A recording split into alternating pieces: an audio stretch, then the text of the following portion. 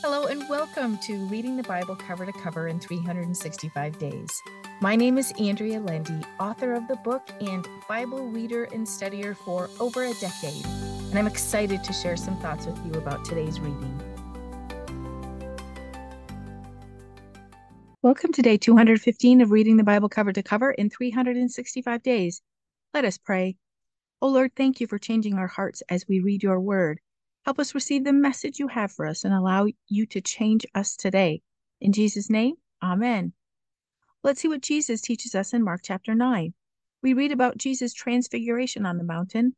Just before this, he said that some of those standing before him would see the power of God before they die. And then it happened. Jesus took Peter, James, and John up the mountain, and they witnessed the power of God. More people saw this power than meets the eye, though. Jesus' face was still glistening when he came down from the mountain. Imagine that. Most people didn't have any idea they were looking at the Messiah, the Son of God, but they were.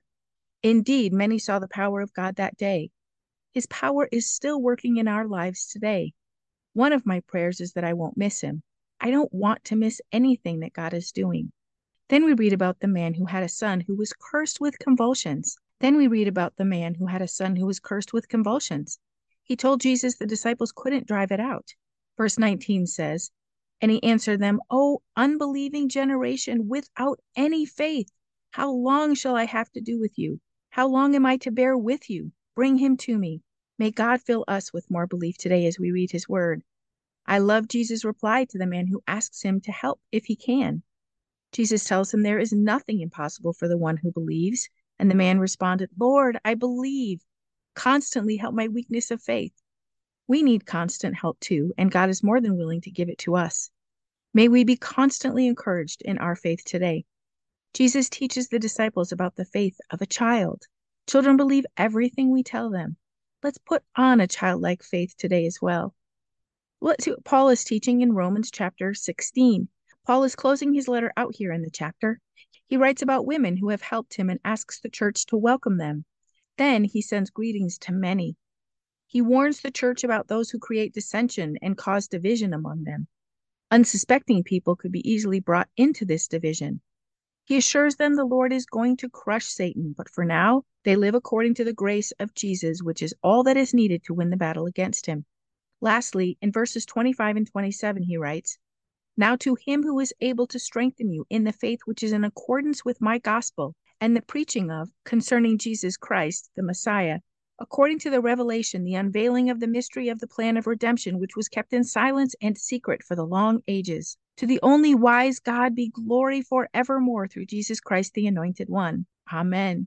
Paul writes that God is able to strengthen our faith, which pairs very well with our reading in Mark today. And yes, all glory be to God. Well, let's see what's happening in Job chapter 1 today. We start a new book in the Old Testament, which is the story of Job.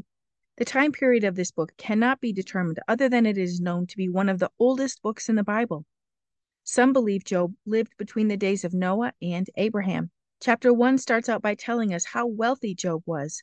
He wasn't just wealthy by worldly standards, but he feared God was a very righteous man. Verse 3 tells us that he was considered the greatest of all men of the East. As we read further, we learn that God has richly blessed Job and is highly thought of by God. We read that some angels went before God and Satan was one of them, the fallen angel. God asked him some questions. He asked him if he'd seen Job, the righteous man. Satan baited God with an answer about how God had blessed him so much and put a hedge around him that Job's righteousness was born in the blessings and not in real belief. He basically challenged the Lord that without all the blessings, he'd no longer believe in him. Well, the Lord will glorify himself every single time. He gave Satan the power to touch Job's possessions, but not him. In one day, everything was taken from Job, his sons, daughters, livestock, and servants. Job was obviously distressed, but he simply said, "Naked, without possessions came I into this world, and from my mother's womb, and naked, without possessions shall I depart. The Lord gave, and the Lord has taken away. Blessed, praised, and magnified and worshiped be the name of the Lord." He worshiped God even though he lost everything, including his children. In chapter 2, we read that Satan went to visit the Lord again. God told him that even through all the misfortunes Job had, he still praised him.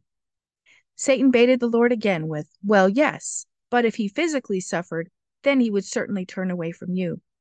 God allowed Satan to give him diseases that made him suffer, but still Job did not concede in his belief in God. His wife even weighed in and told him to renounce God and die.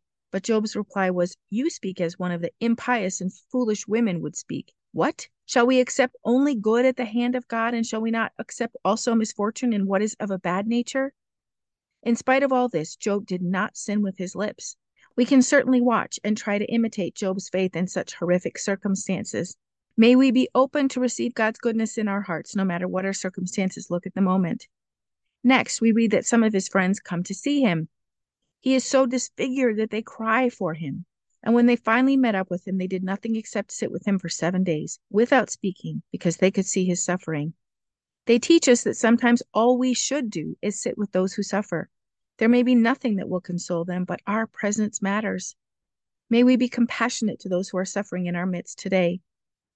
Well, let's see what we can learn from Psalm chapter 34. This psalm is an encouragement for us. It was written when David was being pursued by Saul. He pretended to be insane so that Abimelech and his men would leave him alone. Otherwise, he'd likely have been taken and handed over to Saul. Well, not with the hand of God upon him, but let's take note that he thought his life was in danger. There are many verses underlined in my Bible, and I'll just share a few. David starts out praising God even in his distress, just as we read about Job today. Verse 7 says, "The angel of the Lord encamps around those who fear him, who revere and worship him with awe, and each of them he delivers." We know David was on the run, but he was also comforted that God would deliver him. We must also know that God will deliver us from our troubles. In verse 14, he tells us to crave peace and pursue it. May we always seek peace. It is a gift Jesus died to give us. He bequeathed it to us. Verse 18 is one of my favorites and says, "The Lord is close to those who are of a broken heart, and saves such as are crushed with sorrow for sins and are humbly and thoroughly penitent." Our sins can crush us with sorrow if we are willing to look at them, own up to them, and see how we've hurt others. But God is close to us as we suffer in this way. He gently compasses us about in love. We can thank him for his grace and love today. Let us pray. Oh Lord, thank you for all you do for us and all you are. Thank you for the hope we have in you. May our faith and trust in you be so overwhelming that we cannot help but praise you despite our circumstances. We know you watch over and protect us, Lord. Keep our eyes on you and our hearts turned to you forever. In Jesus' name, amen. Thank you for walking this journey with me and being a faithful reader of God's Word. I pray that He shows Himself as the God who loves you deeply and cares about every detail in your life. Come back tomorrow for some more thoughts and insights as you read God's Word.